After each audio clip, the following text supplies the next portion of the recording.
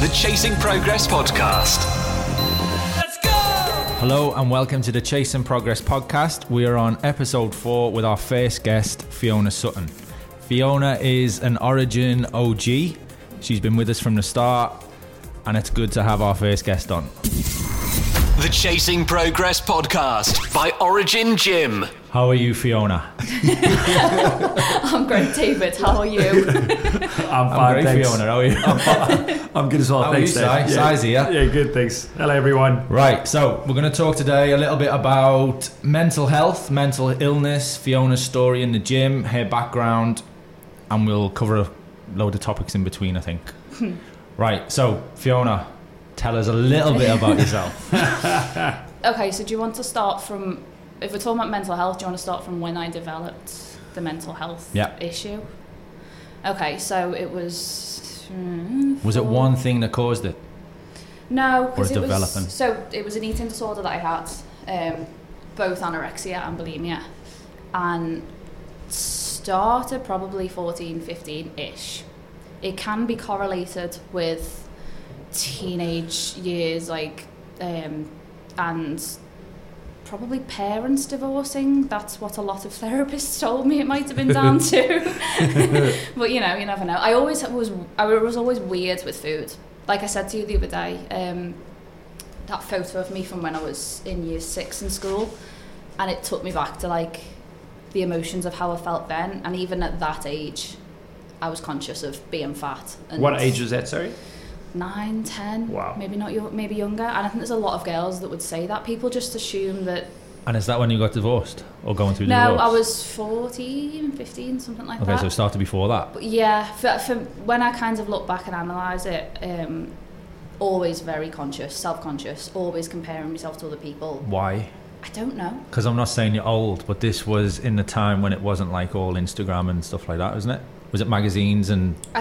Yeah, to be fair. Was it magazines? No, that... Was it magazines and newsprint? black and white magazines? No, to be fair, that I think more in the teenage years that contributed, because when I was a teenager, that whole heroin chic thing was a thing, wasn't it? Like celebrities being stick thin. But when I was What do you younger... call that? Heroin chic? Heroin chic, that was like the name for it. Kate Moss. Yeah. That kind of Yeah, vibe. that smoke and take drugs and have this Steady on, stick steady thing. on. Yeah, I don't know. I can always remember comparing myself to friends, doing the classic thing that girls always do, grab the belly fat and stuff like that. And then I think when life got out of control, the eating disorder became the way of controlling things. So you said something there like you were weird with food. What does that mean? Yeah, I can just remember periods where I'd feel too fat and then I'd just refuse to eat. It was overcome by my mum and dad saying, okay, let's go out for dinner, and then I'd forget about it instantly. but I think as I got older and I became more insecure. And was this at like 9 and 10? Yeah. You were weird with food? Yeah. If you ask my mum, she will probably say she always suspected I had a level of something there. So my little girl, Beth, now is 9. That's why when it started for you. Yeah, that's what the other day, like when I said to you, like it was just, it's weird to compare her to how I was at that age. Like I was not, obviously I was like a carefree kid, but there was obviously levels that weren't. Like I always felt insecure in my awkward, and like I used to do dancing when I was younger, and I used to have to wear these stupid leotard things, and I used to feel fat in them at that age. I remember in school in PE, the girls had to wear gym knickers. No gym knickers. I'm like... Just the worst Mate, thing. Like I'm if you laughing want, because this is a completely new topic for a South African. The lads could just have have you never heard of shorts. gym knickers? Never in my They life. are the worst Google pants it. ever. They are massive granny knickers, basically. They used to come up to here, dig into your stomach. They were always too tight on your thighs, no matter what size you were. And you used to have to run round a track wearing a t-shirt and gym knickers.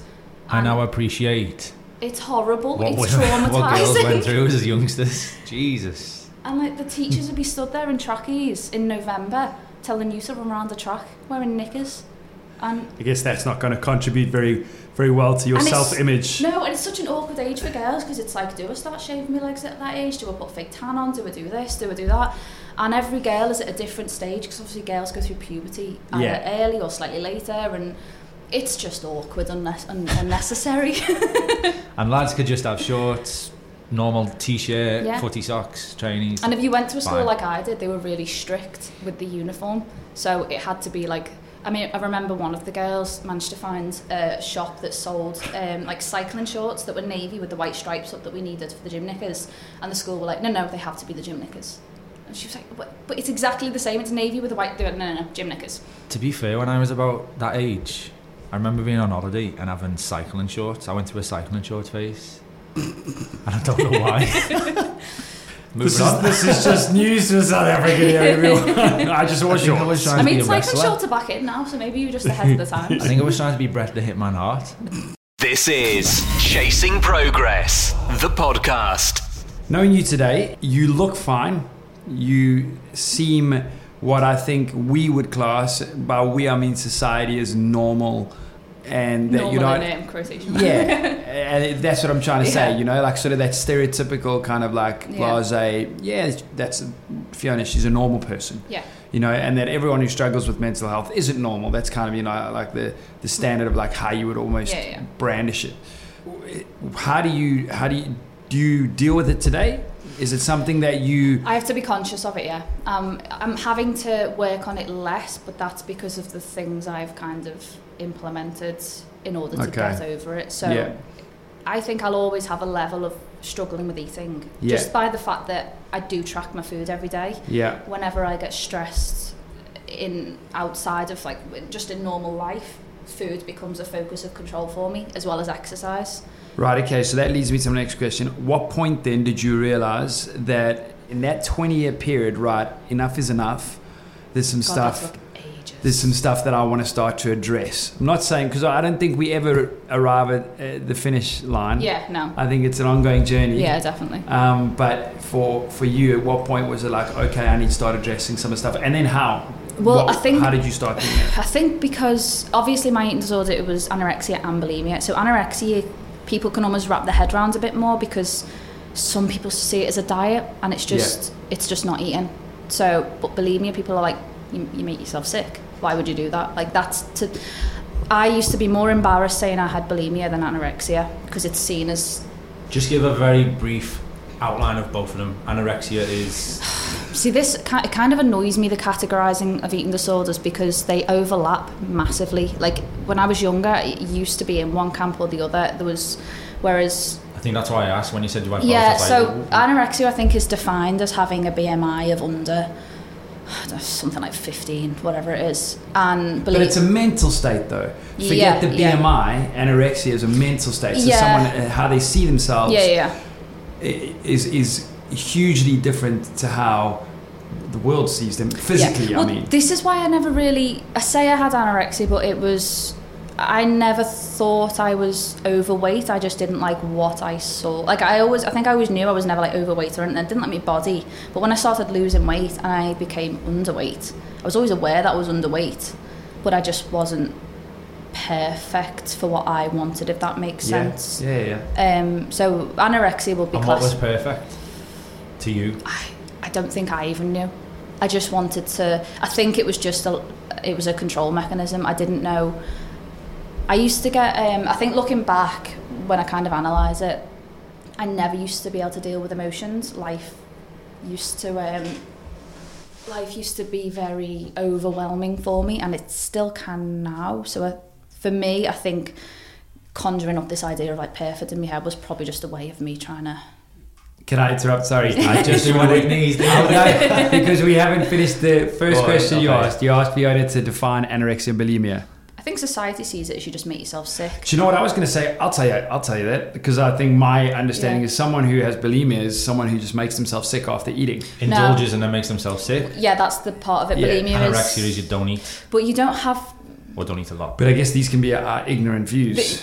Anorexia, I think you do eat. It's just being extremely controlling over what you do, and a lot of the time it is keeping calories down to like a massively restricted level and things like that. But like researching this, this is a mental illness, isn't it? Yeah, but so bulimia can be, it's defined as like binging on food and then using a technique like throwing up, taking laxatives, excessive exercise, or starving afterwards. So the anorexia, you wouldn't typically eat a large amount of food. Like the anorexia is just kind of restricting and stuff like that, whereas the bulimia is... And what is the urge to eat a large amount of food?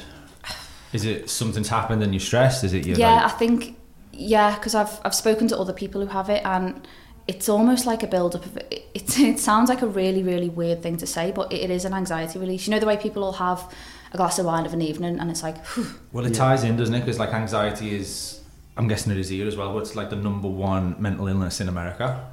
Anxiety. Yeah, I would say it probably is here as well. But then there's things blanketed with that, so OCD, panic attacks, phobias, eating disorders are separate, all within the mental illness side of it. Yeah, they all overlap massively, like mental health problems, and you can have one, it can lead on to another one, because like a lot of times people who develop some kind of eating disorder will inevitably become depressed. But then obviously that links into you're malnourished, you're tired, you're this, you're that, you're constantly thinking about it. So yeah, there's a massive overlap with all mental health things, really. Progress, not perfection. The Chasing Progress podcast. For the sake of this conversation, if we define bulimia as someone who perhaps, or in your case, was it a case of eating? I guess let's define it that way. What was it for you? So you would eat and then make yourself sick? Sometimes it would just be you'd eat anything, you'd feel guilty, you wouldn't want it, so you'd go and be sick, or it would be the binging and then being sick, or taking laxatives. And was that a sense of like you finding some sort of control? I think so, yeah. There was an element of it where I wanted to, because I was weighing myself every single day, multiple times a day, so I didn't want to put weight on. Why would you weigh yourself multiple times a day? To make sure I was losing weight, basically. So it was down to control then? Yeah, and also there's obviously an element of, you see it when anyone goes on a diet, they restrict that much, they get to a point where they're that hungry. When was this? Was this in teenage years? Or? Yeah, that started around about 15ish. So this can also be down to like a lack of knowledge, education? Possibly. Because if you know your weight fluctuates and different things like training and eating and... Now I have coping mechanisms in place to help me control with life. I didn't then. That was my coping mechanism. Same way people turn to drugs, same way people turn to alcohol. It's a coping mechanism. It numbs you emotionally. Like a lot of the time when you're in the depths of something like an eating disorder, that's the only thought you have. I didn't care about like school. Like I was doing rubbish. Well, I wasn't doing rubbish in school, to be fair, but I wasn't doing anything towards school. Like a relation, like I just didn't care about anything else. That was pretty much my sole focus, and I don't think I realised it myself until I went to see a therapist once, and I'd seen that many. I think I just kind of reeled off everything that was happening in just like a blasé, like this, I think about this, I do this, blah blah blah. She was like, "Are you not tired?"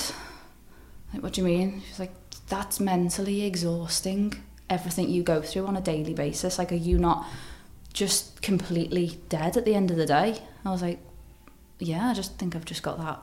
Like, you don't realise it when you're doing it yourself, that you're completely, like, so involved in these things. Absorbed. Yeah, totally. When you're thinking of so many things, like we say it now, especially with lockdown, we've had the kids at home, homeschooling, but like we haven't been doing 7-8 hours of school with the kids. We do like maybe 2 hours, or we did.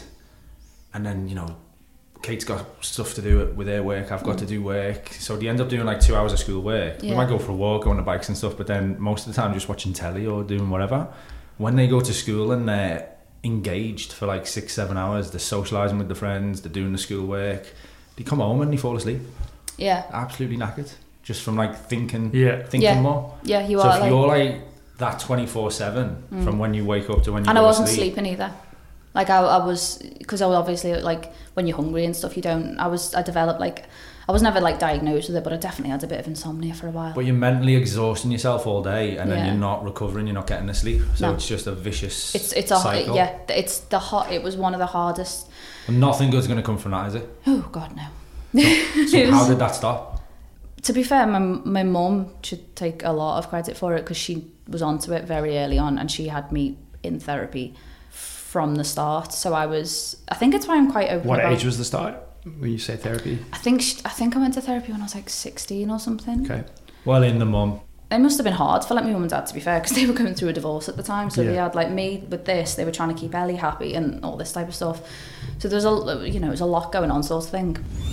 Work hard, be consistent, make it happen. What point did you start addressing all the stuff? Was it 16? Was that kind of the turning point for you, where you realised, hey, I need to make some changes in my life, I can't carry on like this? No, I suppose a lot of the time I didn't want to be like that, but at the same time, I wanted the effects that it gave me. Okay. So I didn't want all the bulimia and anorexia that came with it. Yeah.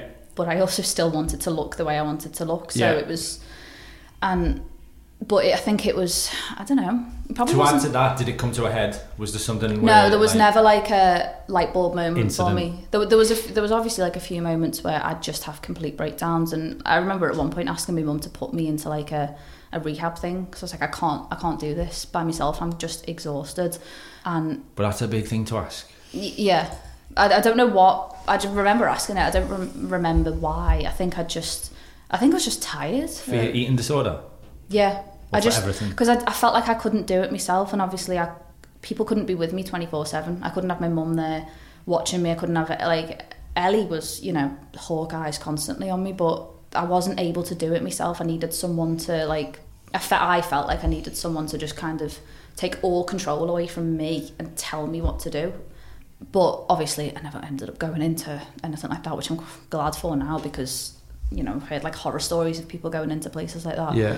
But I think it was just ongoing. It was persistence from my mum, and I think I don't know where the turning point happened slowly, because the Well, it must be persistence from you as well, because you are aware of it. yeah, I suppose. You've And asked to do these I had a things. really good support network, to be fair. Like, my dad was amazing as well, and I had a very we had a very open family. So, like, it was very spoken about. Like, it wasn't a taboo subject. Which it is for a lot of people. Yeah, I had friends who were pretty much in the same situation as me, and it like the families were nowhere near as good as mine were But about it's it. crazy now, isn't it? We've posted about this recently about mental health, and everyone says talk to someone, open Yeah, up to that's- someone, but no one ever does. Like, in all the posts we've ever done and the things we've said to people, no one ever does. So it's easy to say, but I think hard that's to action. sometimes I've realised as well.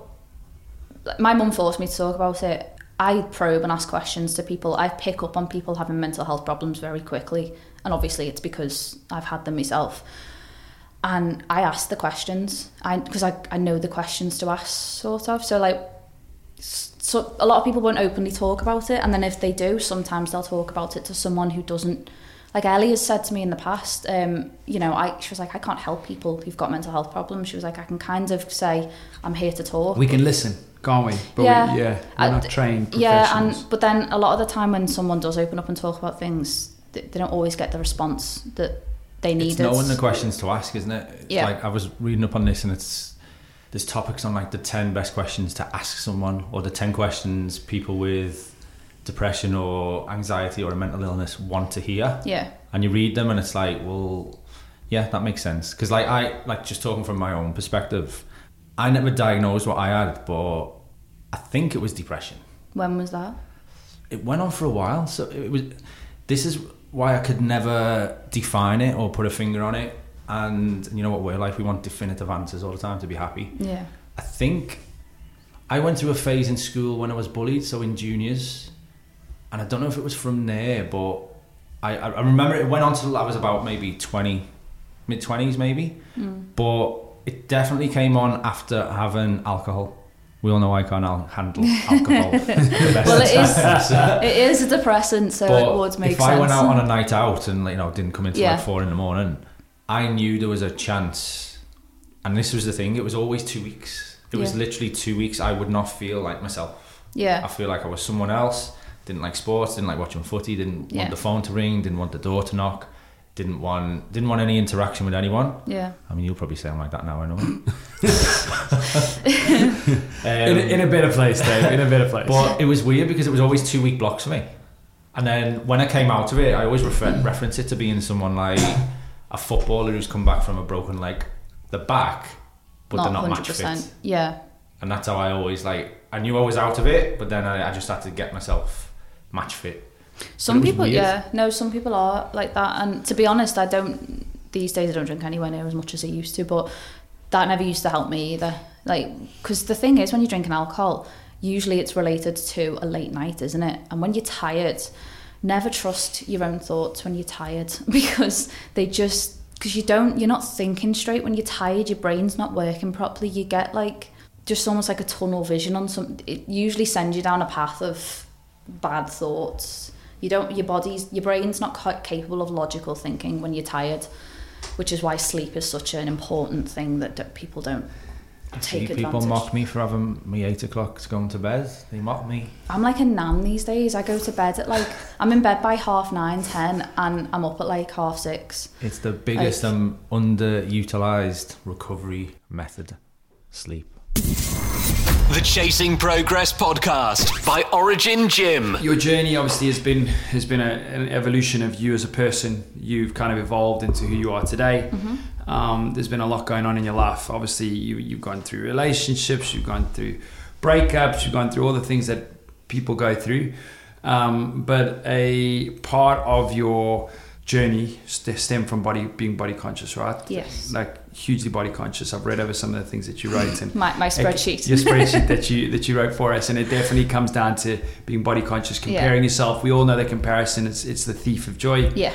You start comparing yourself to someone and you can go down a real tricky road. How did you break the cycle of comparison? Because you clearly now are in a much better place in your life. You've clearly progressed through those stages. And so how did you break that comparison cycle? What did you do? I started realising, I think I started listening to things that were slightly more upbeat. I realised I was completely surrounding myself with everything negative. Yeah. I did CBT therapy once and thought it was rubbish at the time, but clearly something must have stuck in my brain because they made us write a list of CBT therapy, cognitive behavioural therapy. It's probably one of the most used things by the NHS. It's not great for people who've got actual mental health problems, but if you're kind of trying to find coping techniques, it's quite a good therapy to do. But it makes you analyse your thought patterns, and I think one of them was like they were write a list down of all the things that the negative thoughts you have each day, and then the positive thoughts. I had 0 positive thoughts at all every single day, and they were like, write down what you like about yourself and what you don't like about yourself. There was nothing I liked about my body. Okay. And they were like, you need to start kind of actively, whether you believe So it. is that what you instantly thought, your body, not about yourself? Like maybe you're a nice person or something like that, you just thought body? Yeah, but they were like, you need to, it's kind of like the fake it till you make it kind of scenario. The tell yourself a positive thing about yourself. At the end of the day, 3 things that you like about yourself and blah, blah, blah. And it sounds like a really stupid, mundane task to do. Yeah. Tell us what they were. I can't even remember now. But I catch myself doing it now, and even when I started the education I'm doing now, the university thing, at the beginning of it, I'd turn up, like I'd be like, I can't do this, I'm stupid, I can't do this, blah, blah, blah. I remember my dad being like, well, if you tell yourself that, then you're going to start believing it. He was like, tell yourself that you're smart, tell yourself that you're capable of doing it, and you will do it. I've literally had this conversation with Beth last night. Yeah, and it sounds like a really stupid, simple thing to do, but it works. It's like if you're in a bad mood, I can be in the worst mood ever and just put on a playlist and force myself to just have a dance around the room. Next thing you know, works. Yeah, next thing you know, I'm doing a dance routine in front of the mirror. Like, but it does work if you force yourself to do something and pretend that you are happy or whatever. It works. We're just utilising it wrong, because you tell yourself bad things and you think bad things. If you tell yourself good things, you'll feel good things. If you tell yourself you're going to see yellow cars, you're going to go and see yellow cars. Yeah, and it is a hard thing to do when you are in the depths of like a depressive phase or whatever, but it's discipline in that respect. You tell yourself you're going to see J-Lo, she'll walk in a minute. I think I wrote in my spreadsheet thing. I was waiting for my book then. I wrote my book. My memoirs. That as soon as you realise that you can compare yourself to as many people as you want, you will never be that person. You're always going to be you. There's nothing you can do to change that. And that is normal. Yeah. And I used to constantly be like, well, that person weighs that weight, that person weighs that weight. And I'm like, they're not you. They're not the same height as you. They're not the same bone density. There's nothing about them is you. Yeah. So I think once I it was acceptance of me. Like I want to be a healthy person. I want to exercise. So, like I said, if I'm eating relatively healthy, exercising as much as makes me happy, whatever my body ends up being like, I need to learn to accept that. Yeah. And that's what I think as well. Like I wanted this kind of 6-pack, like toned figure. Yeah. But you don't realise the work that goes into getting that. Yeah. And a lot of the time people who have those figures are miserable. Yeah. Like women who have that probably don't have periods. Their body fat's that low that they're probably messing something up like physiologically. And their entire life revolves around food and exercise. And as much as mine, I'm very OCD about my food and I like doing exercise, I don't want it to be... I wouldn't have a boyfriend if I was like that. I wouldn't have a relationship with my family if I was like that. And it's balance. You took back control. By the way, everyone, we keep referring to the spreadsheet. It was an in-depth document that Fiona wrote. Just a few notes. To give us a few notes about her life and things. So when we keep pulling from this sheet, that's what we're referring to.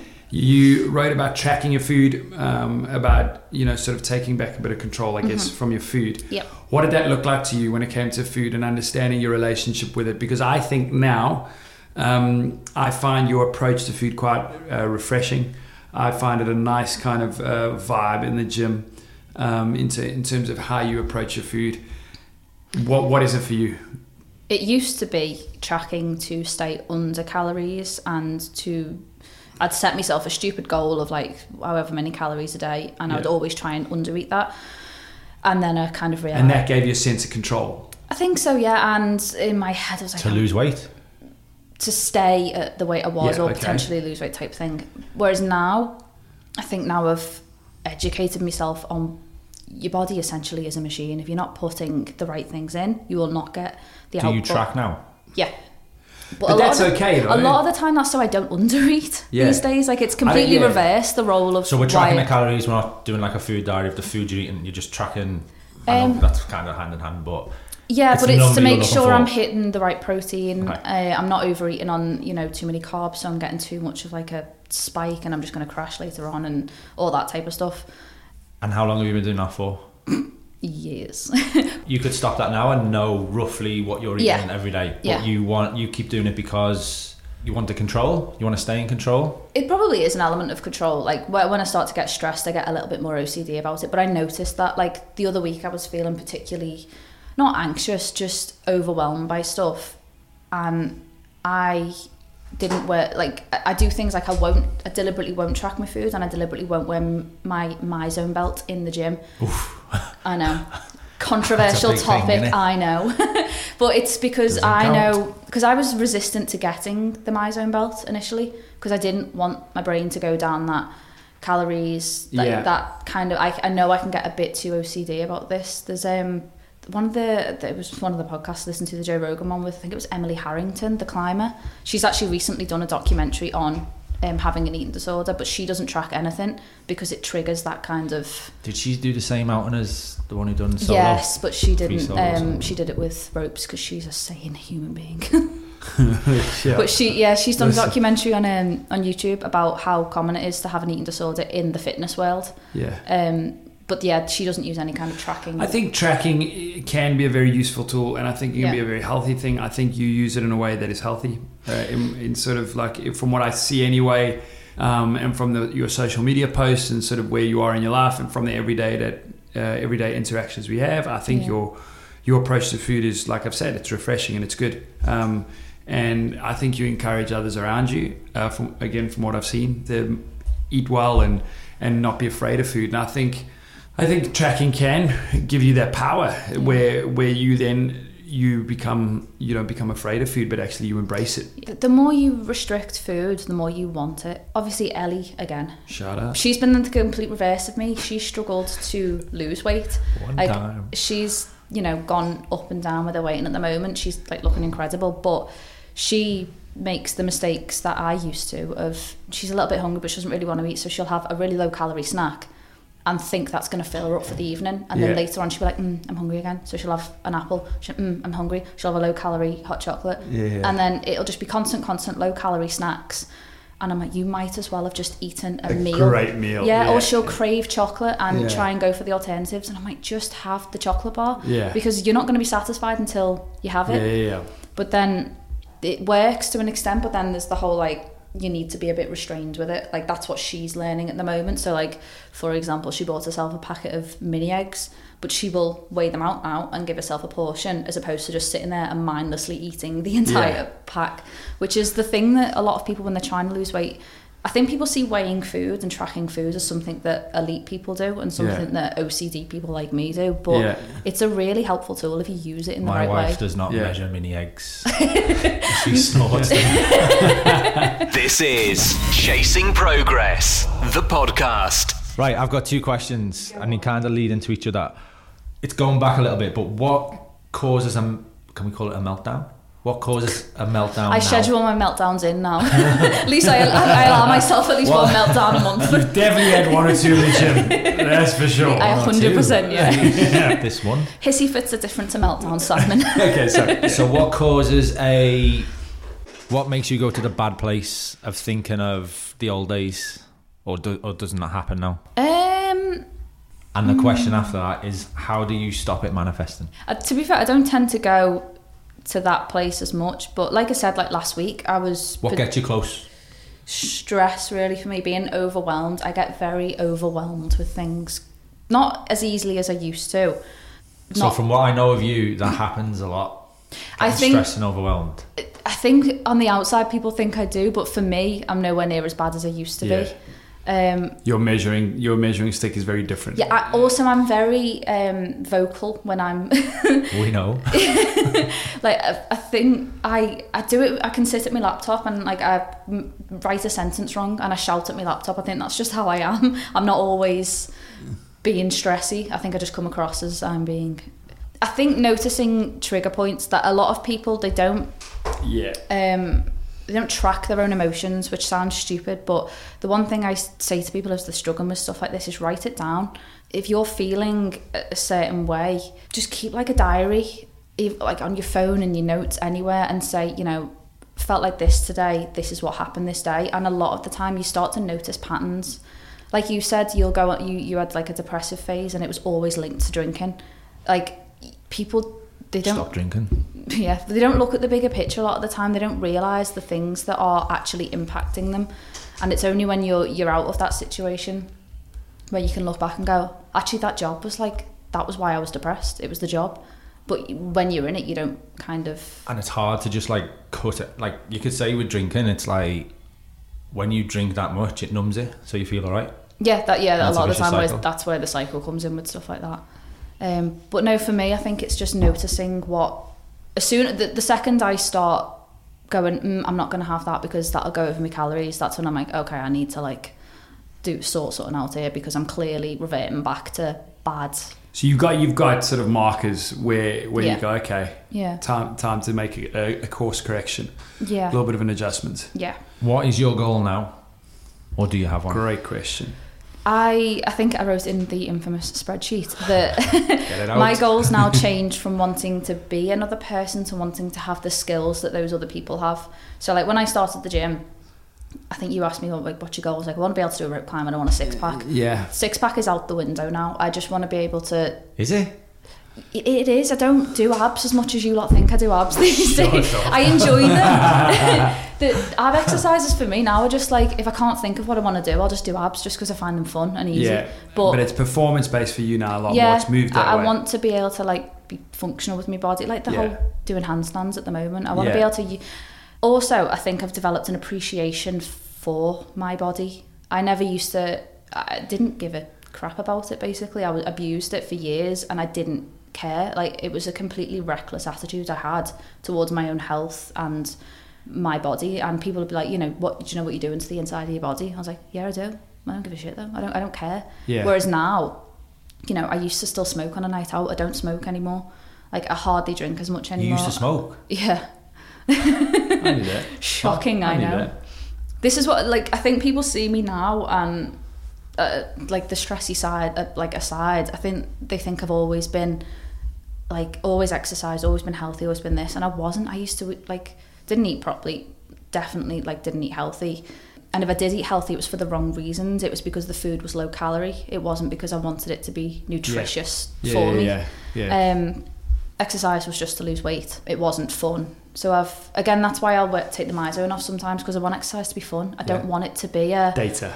Yeah, I don't want it to be something where I'm chase the calories. Yeah.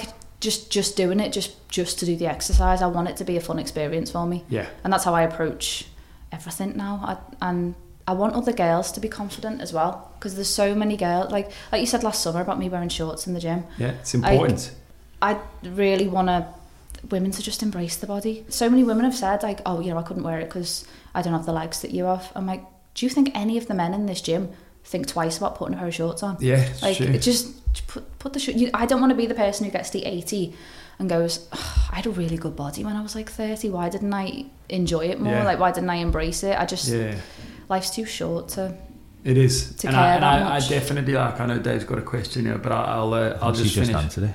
I was going to say, I love that your approach definitely empowers other women around you. I'd say it empowers everyone, not just women, but I think your approach definitely is empowering to those around you. And I'd say that it's fascinating to watch a journey from, you said 9 years old, where you became aware of this, to 29 where you are right now. You've gone through a whole lot of crap and everything in between, and you've sort of processed life on a different scale to a lot of people. Not everyone goes through what you've gone through, and yet you've come out the other side, or definitely on the other side of that journey. And it's empowering to those around you, and hearing your story. And I think that's another thing, is hearing your story definitely helps others around you, because I think I've noticed, and I don't know if Dave can comment on this, but I've noticed even in the gym, other people starting to feel more empowered, and I'd say that comes down to you and some others, just sort of in your approach to it. You've also cultivated like a gym that it's like Ellie. To be fair, I was nervous to come. I came with Ellie's boyfriend first. I did one of the boot camp classes, just because I was nervous to come because it's a new environment, and of course. Like even Ellie said, like any other gym she'd be kind of scared to come to, but there's something about the environment of this gym. It's not intimidating. Like to the outside, it probably is. But it's everyone's pretty chilled and everyone's quite open about things. And there's other people in the gym who speak about mental health as well, isn't there? And it's definitely a topic. It should just be spoken about in normal conversation. We were talking about ignorance before, weren't we? If you don't understand something, ask someone or go and research it yourself. Like, education is a weapon, it's a tool. Massively, use it. I've learnt more about mental health and mental illness just knowing that we were going to talk about this and researching it. And it's just that simple. Progress, not perfection. The Chasing Progress podcast. So, knowing what we know now, what advice would you give to your 15-year-old self and people who are going through what you've been through? Great question. Or are still going through now, maybe not even 15-year-old self. What advice would you give to your 15-year-old self? People, women especially, going through anxiety, depression, any form of mental illness. I think it's hard because a 15-year-old Fiona wouldn't have listened. she would have. To be fair, 29-year-old Fiona half the time doesn't listen to people, but we know. I think if you're trying to change something, my advice would be baby steps. I say this to people, anyone struggling with any level of mental health problem, whether it's like severe depression or just generalised anxiety, pick a goal that you want to achieve, and just like a small goal, even if it's like, I think I've used the example before, like a lot of people get anxious when they go on public transport or buses, or tell yourself you're going to do one public transport trip a month and stick to that, and before you know it, you'll be fine doing that. Once you've kind of got to the point where you don't even have to think about it, pick another goal. So I'm trying to think of like an example for me. It's funny though, isn't it? Because it just resonates, because like when I used to get the bus to school, when you get on the bus and the bus is packed, you think everyone's looking at you and judging you, and it's just crazy. I think one, I can't remember what one of the goals for me was. It was probably something like, consistently like eat breakfast every single day for whatever time. And it's really hard with like the eating disorder thing, because it's a completely different ball game to some other mental health problems, I suppose. I think the gist from what you said, it's a progressive thing. It's not one thing that's gonna and also change everything. Just because you have a knockback, don't let that completely defeat you, because like recovery is not a linear process. It's up, it's down, it's all over the place. And the bulimia for me was like the thing that was ongoing for over 10 years, I'd say. Sometimes I'd go for months and months and months and be fine, and then I'd have a knockback and it would kind of come back into my life again. And I think accepting that it's okay for that to happen. It's okay to have a slip.